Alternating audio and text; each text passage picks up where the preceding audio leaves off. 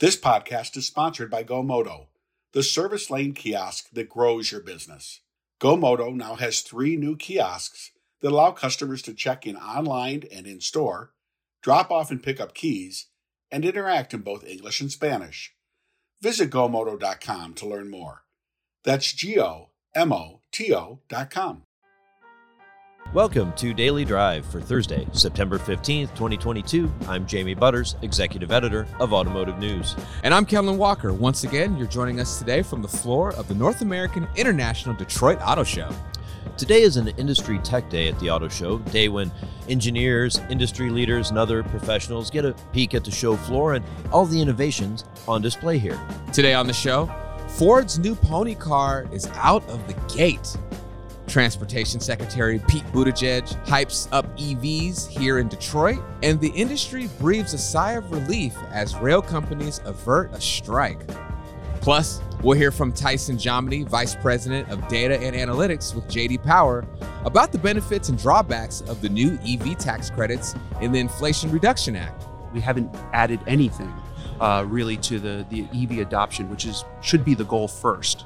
Let's run through all the news you need to know to keep up in the auto industry. The big reveal of this year's auto show is in the books, and it galloped onto the scene.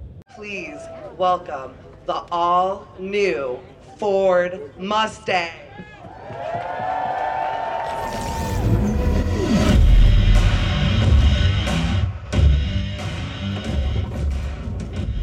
Ford's 7th generation pony car is sticking with the V8 power that made it a global icon. That's even as the segment it created shifts it around. Some of the biggest changes in the 2024 Mustang are with the interior, which now offers an optional digital cockpit with 2 connected customizable screens. An electronic drift brake is among the available upgrades. But the biggest news may be what Ford is still putting under the hood. Updated versions of the current model's 2.3-liter EcoBoost 4-cylinder and 5-liter Coyote V8 with a manual transmission.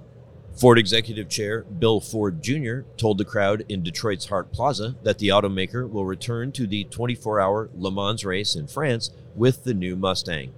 And tonight I'm announcing that we're going to go back to Le Mans again with this Mustang, and once again, we're going to go like hell. This is likely to be the last gasoline-powered Mustang design. Model sales in the U.S. are down 14% this year through August to just over 33,000 vehicles. While Ford is still putting out new gasoline-powered muscle cars, U.S. Transportation Secretary Pete Buttigieg touted the rise of EVs here at the Detroit Auto Show. He told the crowd that there are still some big hurdles ahead of electrification, but that the Biden administration is working to help the industry overcome those challenges. You're going to be leading the way, but we are standing with you with this administration, especially as the automotive industry goes electric. Something that is going to happen, but 3 things are not guaranteed. Will it happen quickly enough to help us beat climate change? Will it be affordable enough that every American can benefit in an equitable way? And is it going to be a made in America EV revolution? We are partnering with you to make sure the answer to each one of those 3 questions is a resounding hell yes. Buttigieg also touted the president's signing of the CHIPS Act and Inflation Reduction Act. The Transportation Secretary didn't have anything to say in Detroit about the high-stakes labor negotiations with railroad workers, but it was surely on his mind, as it has been for automakers. But then, U.S. railroad companies and unions representing more than 100,000 workers reached a tentative agreement early this morning, the government said. The breakthrough looks to avert a labor disruption that risked adding supply chain strains to the world's largest economy. A strike would have created major logistical problems for car shipments and auto parts suppliers. In a statement early today, the Labor Department called it a hard-fought, mutually beneficial deal. Just hours after the rail union agreement was reached, one of the auto industry's most accomplished labor negotiators was named CEO of a major rail operator. CSX Corp on Thursday announced that former Ford Motor Co. President Joe Henrich will be its new CEO effective September 26. Henrich, who left Ford in 2020, succeeds CEO James Foote, who will retire this month but will remain a company advisor through March 31st, 2023. Henrich said CSX has a very strong balance sheet and a very strong operating performance. and he aims to improve the company's service to its customers. And those are today's headlines. Jamie, the unveiling of the Ford Mustang. What did you think last night? You know, I wasn't as close to it as you were, but it looks nice. Of course, there's an amazing amount of enthusiasm. This is a car, to call it an icon is to understate the importance of this vehicle in American culture. It has so many fans of so many generations, and they really turned out for this reveal. But you were right up close. What was that like? It was electric. It was insane because this was actually my first big car reveal that I've ever been to. And the moment the Dark Horse came out, because I saw the GT, the convertible GT, and of course the eco-friendly version, as I like to call it. But when that Dark Horse came out, I was like, this is a game changer. Beautiful piece of machinery, and I can't wait till it comes out and it hits the road. I almost want one myself. Of course you do. Coming up, we'll talk with J.D. Power's VP of Data and Analytics about the new EV tax credits and whether they'll help or hurt electric vehicle adoption. That's next on Daily Drive. Picture your service drive on a busy morning. There's a line of customers waiting to drop off their keys and check in at the counter. Every advisor is busy with simple tasks. 2 are typing customer concerns into the computer to get a repair order created. 2 are trying to find an appointment the customer swears they created online. And another is looking for a customer's keys who didn't come in to pick up their vehicle the night before. It's a chaotic and unproductive scene, and you know you're probably losing money by not offering standard upsells with every write-up and frustrating customers with long wait times. Now imagine that same morning, but with customers checking in themselves in about 2 minutes. Your advisors are still busy, but they are busy selling. There are no more lines, no more wasted time, and no more frustration. GoMoto kiosks free up your advisors to focus on high-impact, customer-facing, profit-oriented work that improves and speeds up the process. And with 3 new kiosks, online check-in, and Spanish language support, you can now serve more customers in more ways with a process that fits their needs. Visit GoMoto.com. That's GOMOTO.com to explore all the ways kiosks can increase profit, efficiency, and overall operations in your service drive.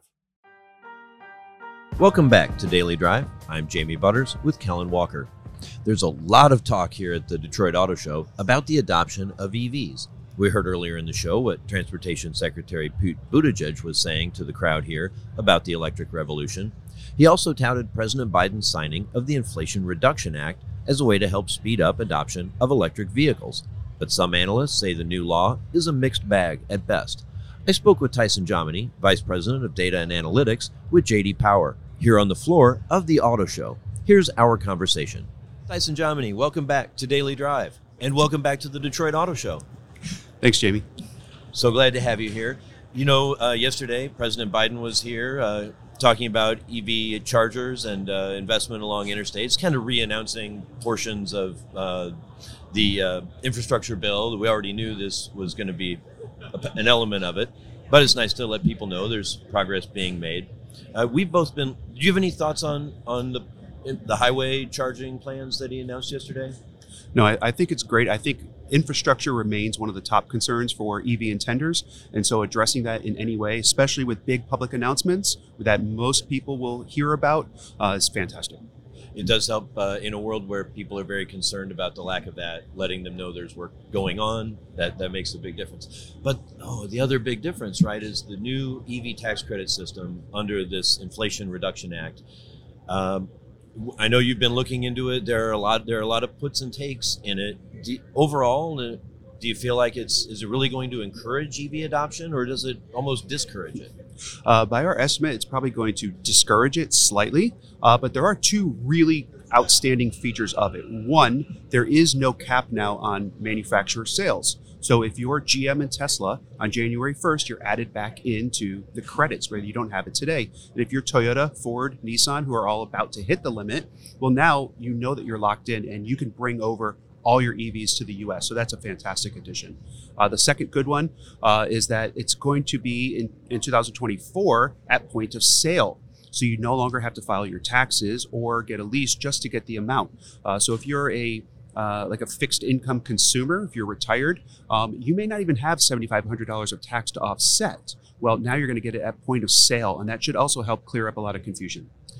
Well, clears some up and adds some others. It takes away the cap, but not for all of the EVs. Of course, the expensive ones won't be covered, and the price limit was $80,000 for an SUV and $55,000 for a sedan. Yeah, which sounds like a lot of room, but in this market isn't a whole lot of headroom. Certainly excludes a lot of the really popular SUV or EVs that are on the market now, the Hummer, the Tesla S and X, and all that.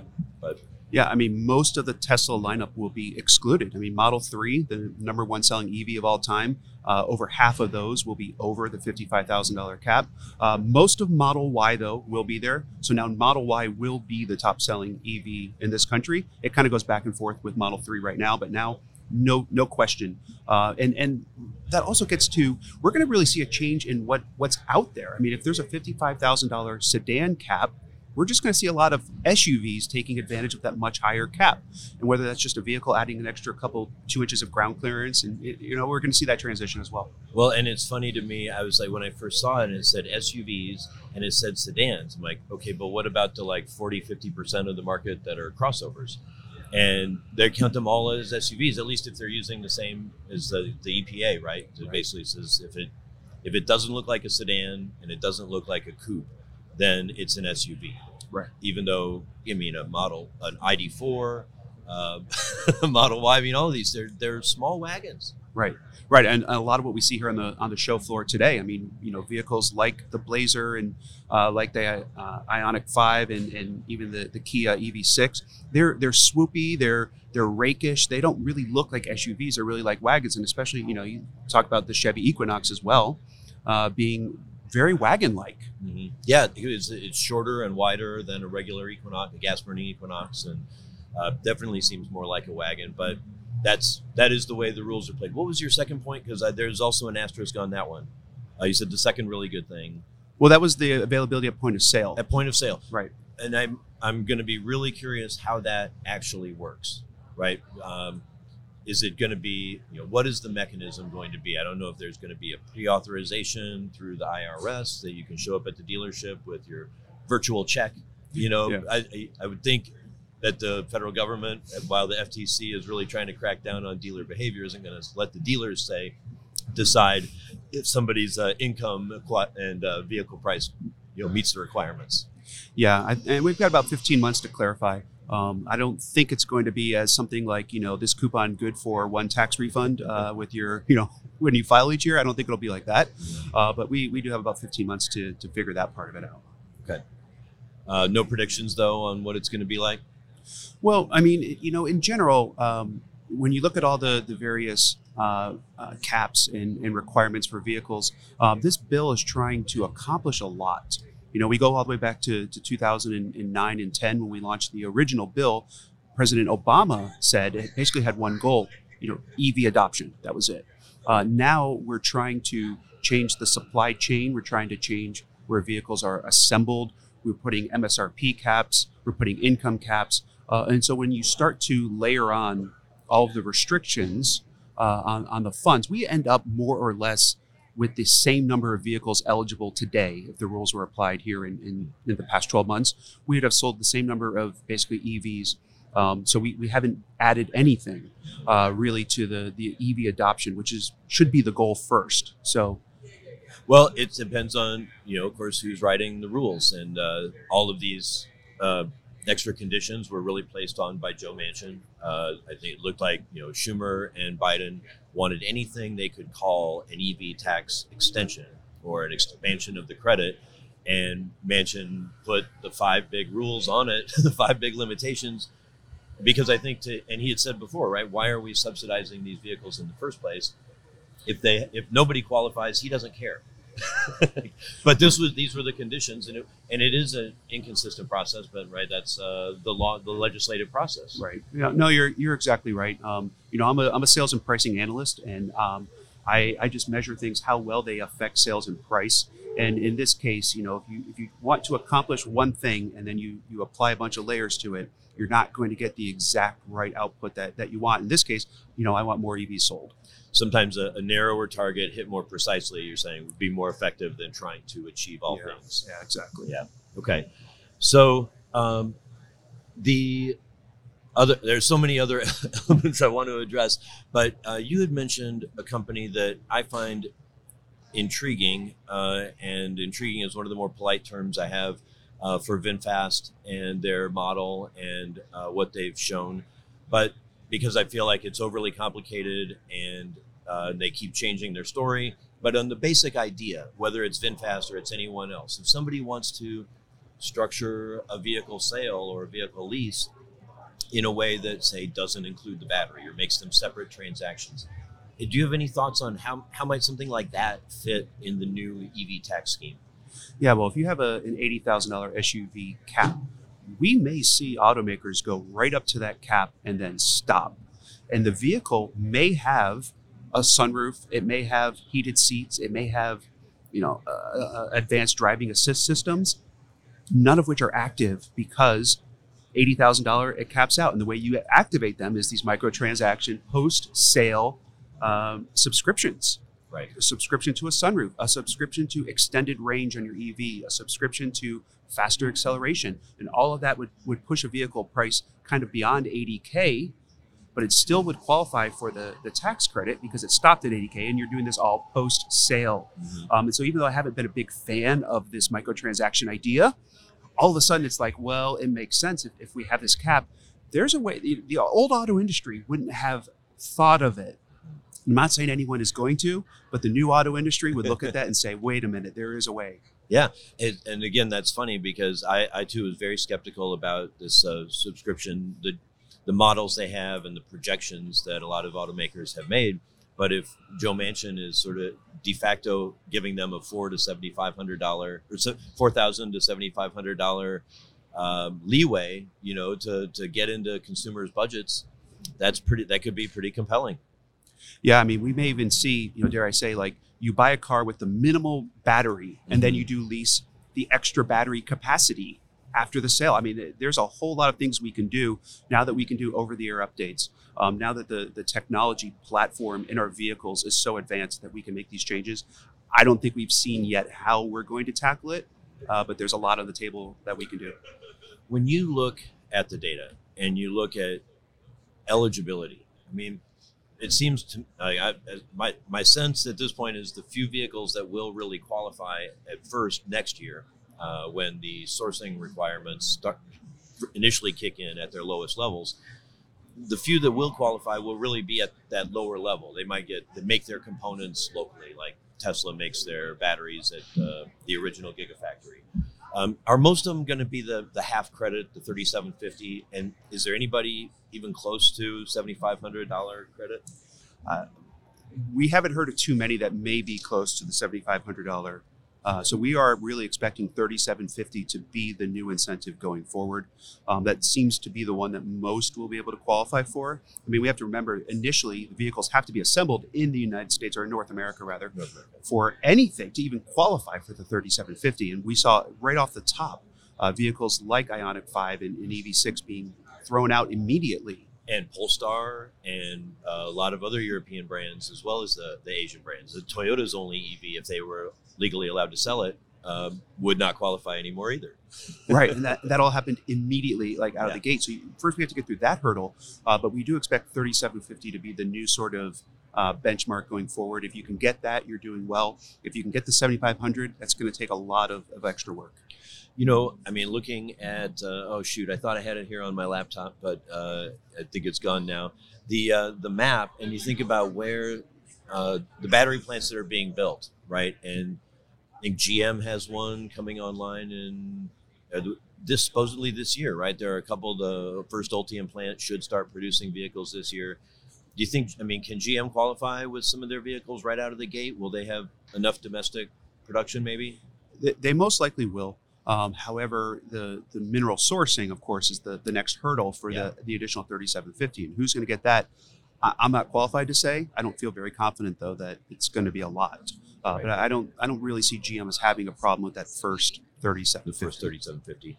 And like you said, that's really what most consumers should be expecting, probably most dealers and everyone else as they try to figure out their pricing and approach. Right. Yeah, exactly.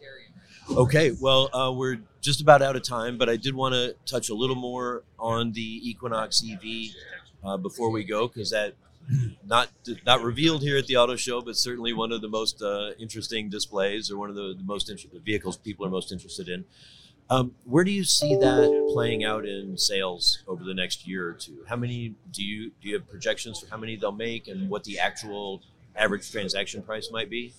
While I can't comment on our predictions for an individual model like that, I can give you my impression of the vehicle. Okay. And this is the first time I've seen it live.